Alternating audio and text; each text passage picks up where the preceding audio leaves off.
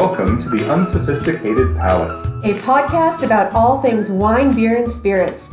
Each week, join us on our journey as we drink and delve into different alcohol-related topics. I'm Mark. And I'm Jen. Cheers. Cheers. All right, so that cheers might have sounded a little different than past weeks. It did, but you know what, Mark? You didn't drink. Oh, okay, drink. Yeah, I know. Okay, drink. Why did our cheers sound different this week, Mark? Because we are cheersing with champagne flues. Are they flues? I guess I should know that by now. I call it a flute. A flute. Flute. Okay. I don't know what a flue is. Okay, champagne flutes. I think the flue is on the fireplace. Anyway, champagne flutes. Yes, we are drinking out of champagne flutes. Because we are talking about champagne We today. are talking about champagne, not just champagne. Oh, sparkling wines. We are talking about sparkling wines, all things bubbles. That's it. And there's an important distinction, and we will talk about that. We are going to talk about that. New Year's. We're going into the New Year's weekend. We are going into the New Year's weekend, and, there's nothing better to ring in the New Year's than some bubbly. Yes. And, some of you will drink actual champagne, but some of you will be drinking sparkling wines from other regions. Even, if you're in the United States, you'll probably be drinking some, just a regular old sparkling wine. You may be drinking some, maybe some Prosecco or some Cava. Lots of different things you could be drinking with those delicious bubbles in them. Well, what is champagne? So that is a very good question. Let's talk, because if we know what champagne is, then we know what sparkling wine is? Yes. Okay. Yeah, so let's get there. So first of all, champagne, in order to be champagne, actually has to come from the Champagne region of France. So they're pretty territorial about it. They're very serious about it. And they get pretty upset if you try to call something champagne when it's not actually from the Champagne region. Well, and there was actually 2 treaties that established this northeastern France section. Oh, give us a little history lesson, Mark. Well, I don't know how much history there is. I know that there was a Treaty of Madrid that happened in 1891. Okay. And that was kind of the initial treaty where they all got together and agreed that it's only champagne if it comes from this region. Now, that was mostly European. And then there was later the Treaty of Versailles. I got it right the first time. Yeah. Okay. Versailles, which reaffirmed that. Oh, interesting. And that was actually a bigger group of people got involved in that. And eventually, in 2006... Oh, not that long ago. ...is when America finally signed off on that treaty. Wow.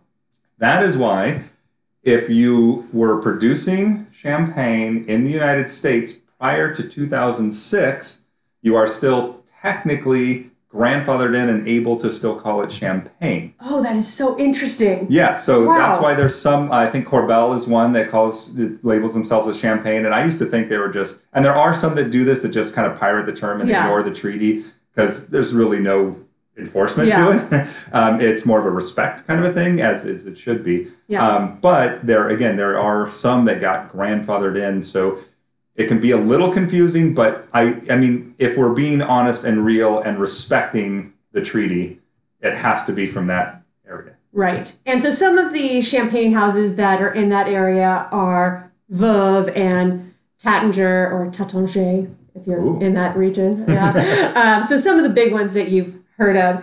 And so what actually goes into a champagne or a sparkling wine?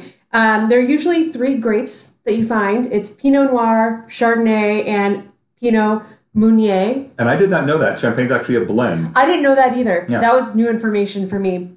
And I actually just found out that Pinot Meunier is related to Pinot Noir as well.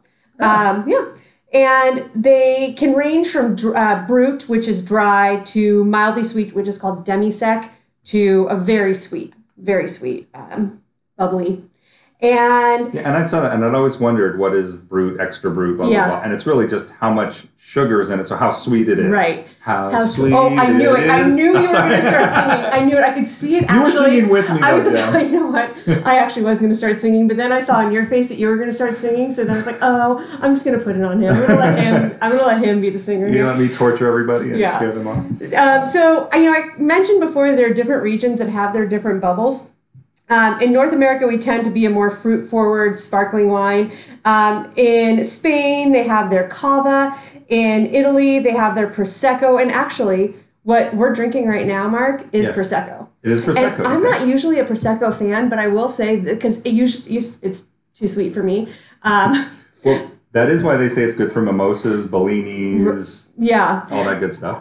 But this Prosecco is actually not quite as sweet, so I do like it. So I know it's probably not quite sweet enough for you. Well, but we're now out of champagne and we're now into sparkling wines. Right. So if it's not from that Champagne region, it's a sparkling wine. And I did not know kind of the difference until we were doing this of Prosecco and Cava. And then there's others? Prosecco, there's Cava. I mean, there's just sparkling wine. There's Sekt, I think SEKT, and that's a German version. Oh.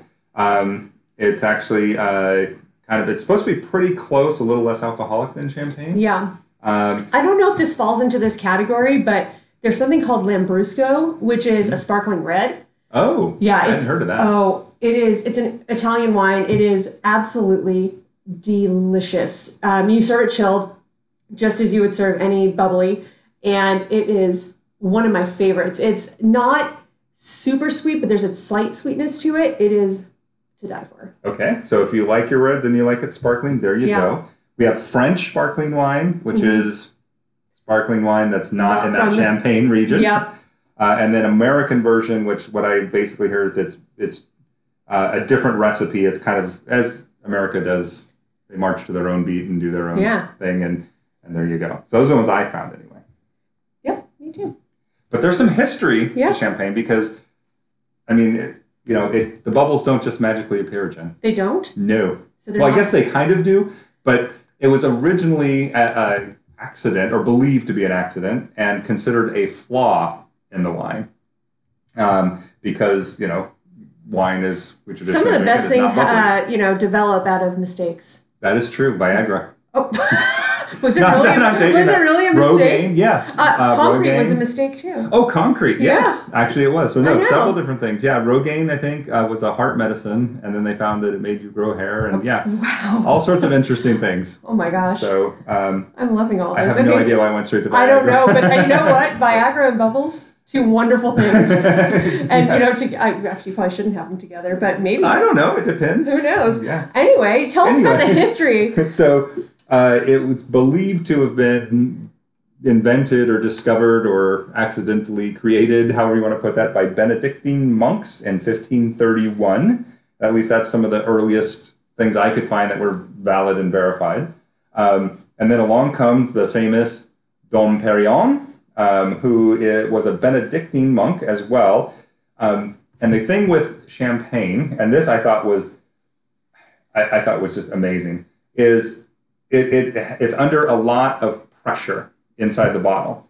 And so in the early days, what Dom Perignon did basically was come up with these innovations like a thicker glass bottle, the big corks, and that they're all tied on with the wires or rope or something like that. He came up with that, and that is all genius. to keep it, because otherwise, if something went wrong, it would actually, the bottle would explode.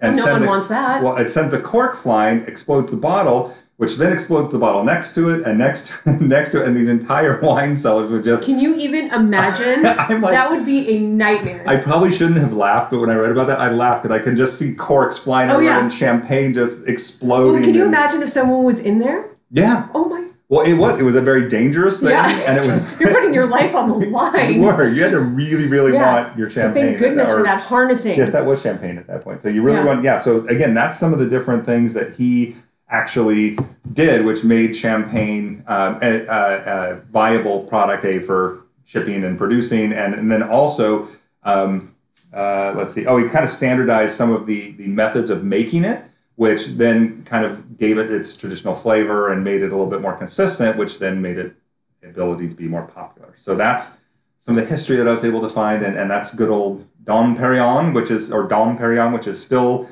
around to this day. And that's why. It sure is. And it's a well-respected one. I mean, people, when you talk about a fancy champs, that's one that people talk about. Champs? Is that a cool term? Or is it now? It is now. Cool. Champs, people. That's right. Spread it. It's a thing. Yeah. So the whole process of making champagne is quite an ordeal. And actually, I went to the Champagne region of did France. you? I did. So I got to go Jealous. it's pretty awesome.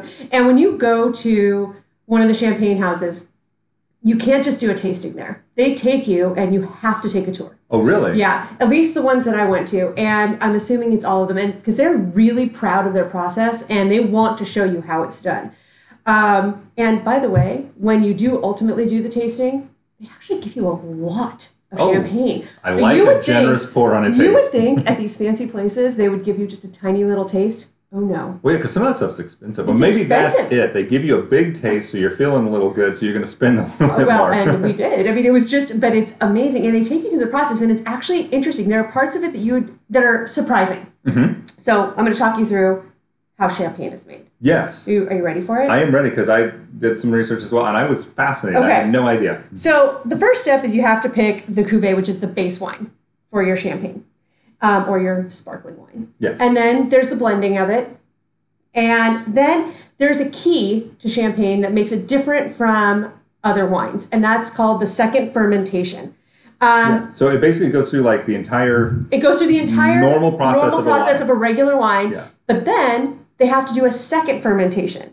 And they take the sugar, the yeast, and the yeast nutrients are added, and they're placed into a cool cellar, and they're allowed to slowly ferment, and that's when carbon dioxide forms. And that's when those nice little bubbles. And that's why they think it was accidental, because it would like they had some bottles that had fermented and stopped, and then for some reason started again. Yeah. And created the bubbles. Exactly. Yeah. So cool.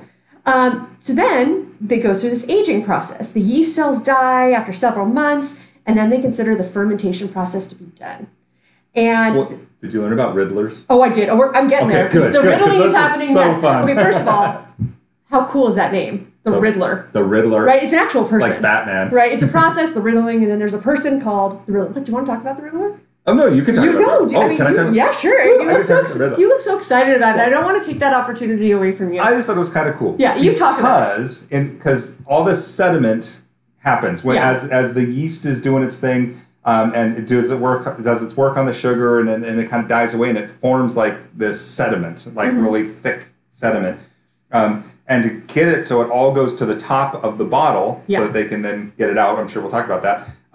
They put the bottle so they're facing down, so bottoms up basically, or it's actually not straight down, but Bottoms it's at an angle. up. Bottoms up. But so it's at an angle, and now they have machines and stuff that do this. But the good places. By the way, exactly. I was just going to say, you go. They're traditional. While he's talking, by the way, this gives me an opportunity to continue drinking. So yeah, drink away. You go, Mark. So it has to be turned exactly 1/8 of a turn every day or every other day, depending upon which place does it and their process. So they have these people, and they just turn each bottle, and I read somewhere, I mean, they can do like, I mean, they're using both hands, and they're just like I wish going you down all the could line. see Mark doing this right now. Oh, yeah, my hands are flying. You don't have the visual, but he is going wild with the hands turning the fake bottles that don't actually exist. I'm riddling. He's riddling. He is the Riddler. I am the riddle. I just thought that was really cool It's so because cool. it's such a like old school, like hands-on kind of a thing, and my whole mind kind of gets blown because who thinks of that? I mean, it's like, okay, we're going to do this. Oh, but we also need to turn the ball, and it needs to be 1/8 of it. I mean, that's got to be, a process over time. But and then somebody comes in every day and does it. I just thought that was cool. I was so taken aback by your hand movements. Did you say how many bottles they did per day?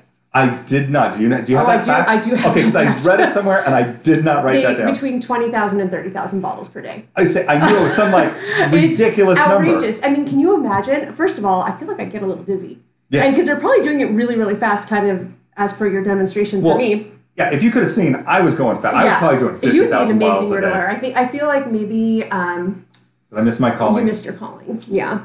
One of my favorite steps besides the riddling is the next step, because this was probably the step besides the riddling that was the most surprising to me. It's called the disgorging. Mm-hmm. The disgorging. They actually freeze the neck of the champagne bottle, and they freeze that sediment that's in that neck, and they those yeast cells, and they sounds so gross. I know it does.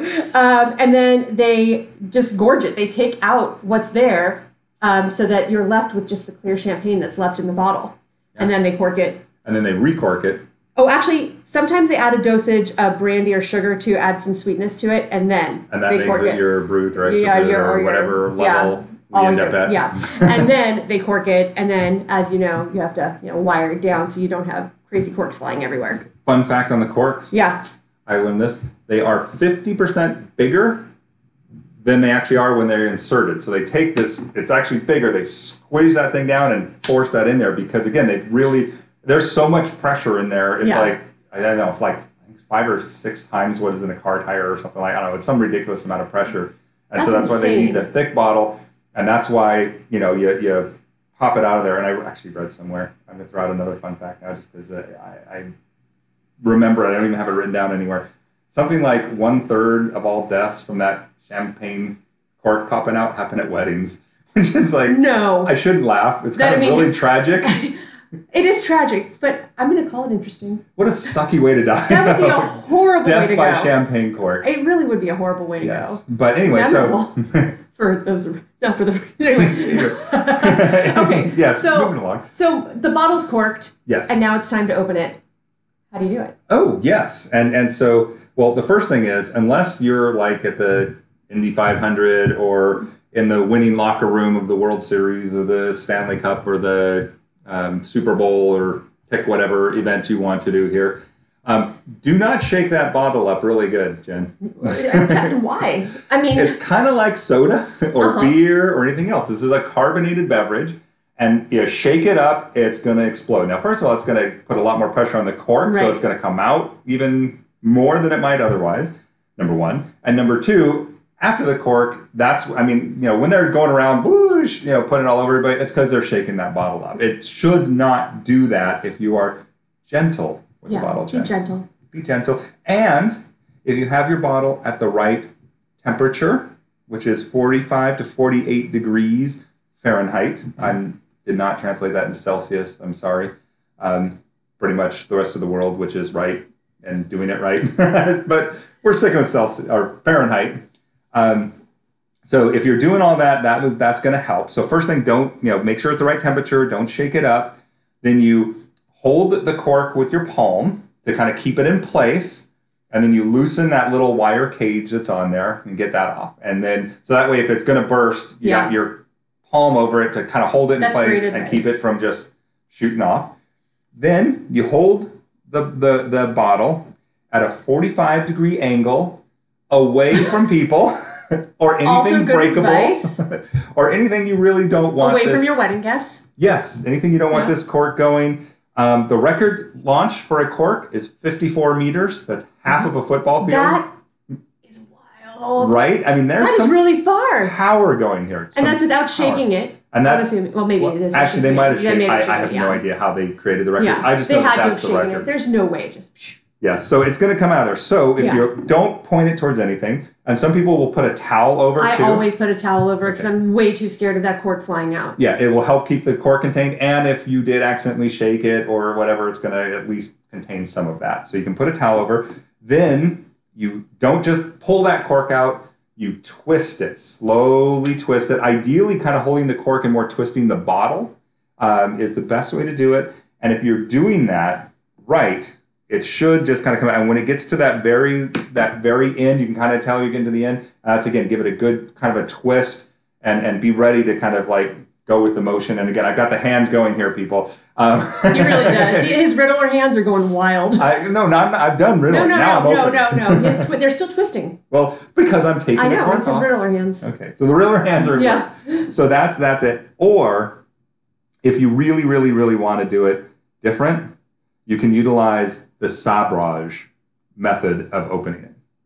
And that is you basically take a sword and whack the top right off with the blunt end of the sword. Oh, do I have a story for you? Uh-oh.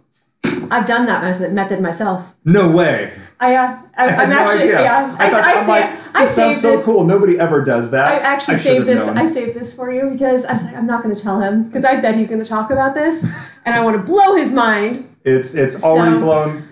So finish it off. I was in Paris with my friend Melissa, and we took this wine and cheese class, and one of the wines was a sparkling. I believe it was a champagne. And the very good-looking instructor. That's another story for another time. Jen would like to talk to you. Said, we have the saber here. Who would like to, use it? Sabotage. To open this bottle. No, sabrage. And I don't know if I volunteered or if I was chosen.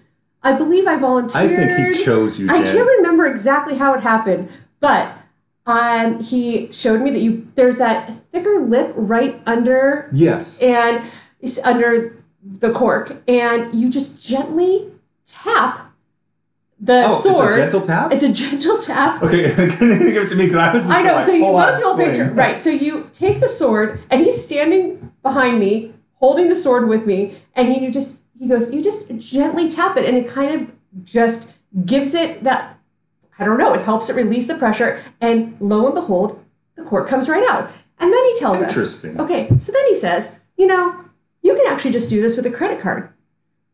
Now, Melissa and I hear this, and we go, well, this is genius.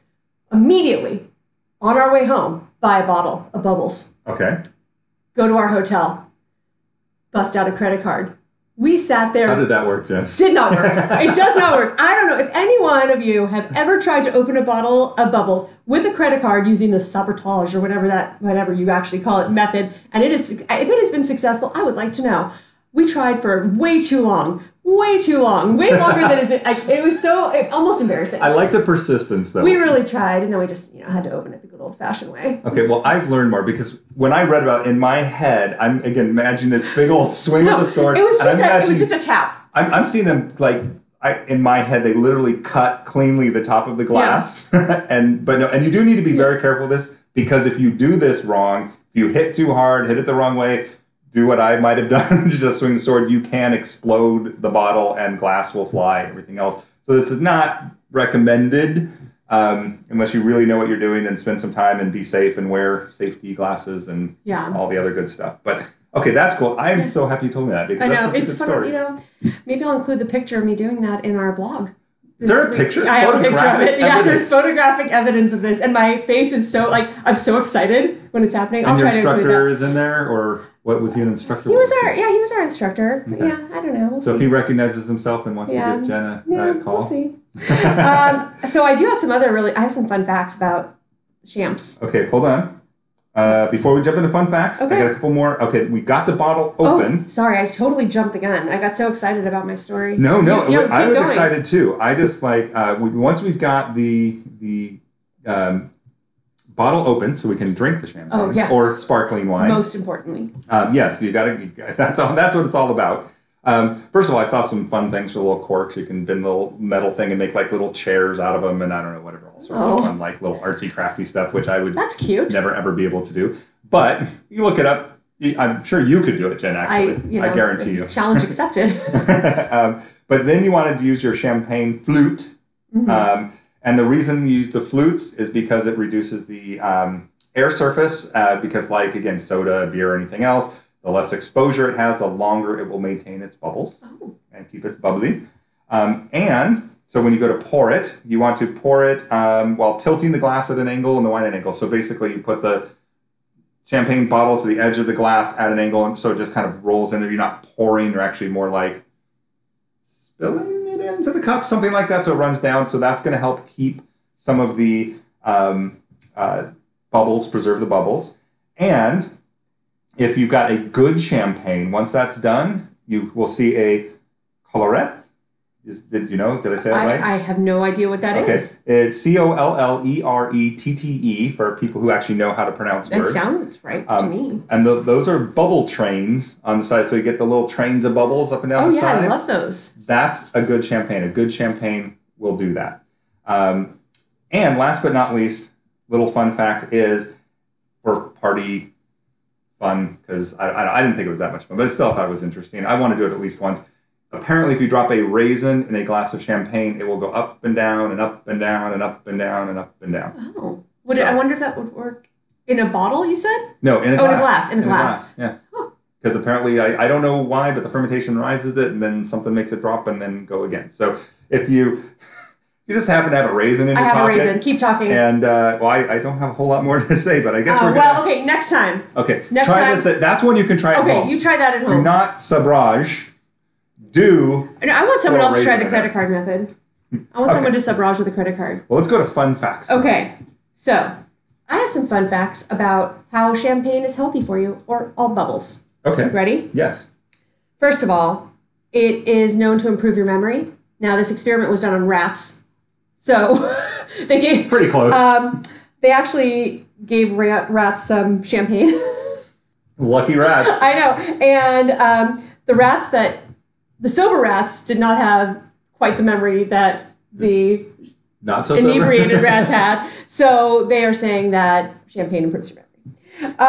It's also good for your heart. And part of that is because some of the same grapes that are used for red wine are used in champagne. So you get some of the same health benefits. Oh, okay. Which makes sense, actually, yes. Right? Yep.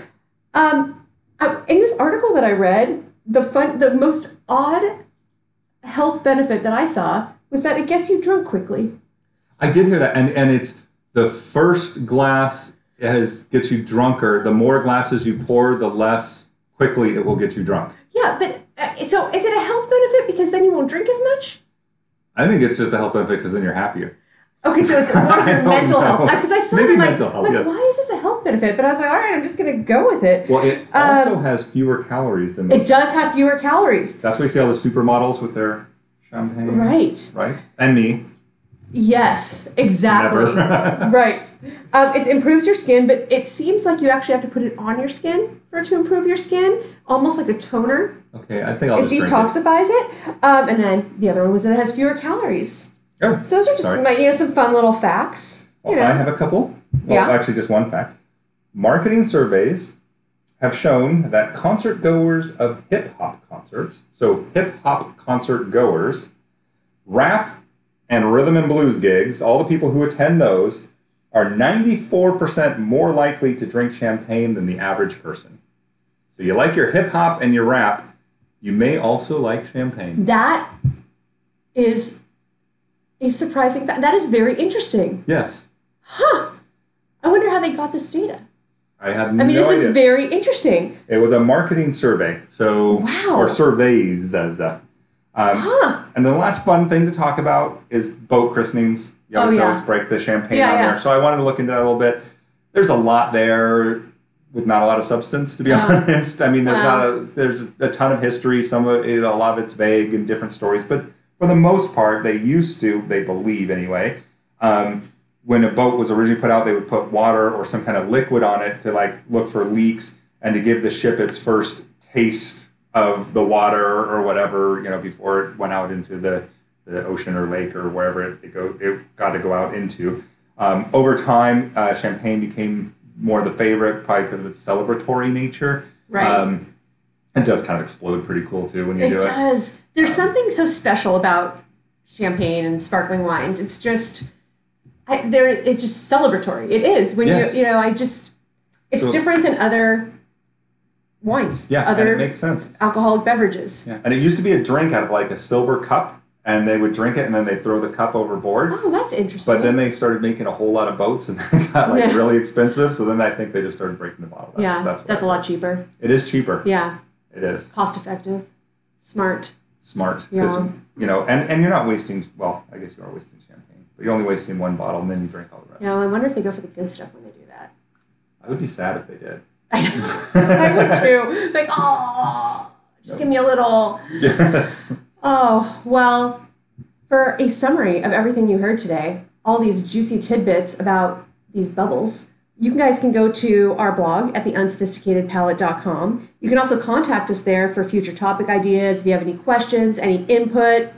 Yeah, and make sure, of course, to subscribe if you haven't already. Make sure you're getting our episodes every Thursday automatically downloaded. And if you get a chance, please go in and rate us. That helps us, helps us feel better about ourselves. No, it actually does make us feel good. And it does give us good rankings on the whole thing. It's not that we care about that, because we're here for you. We are. And until next time, drink responsibly. Cheers.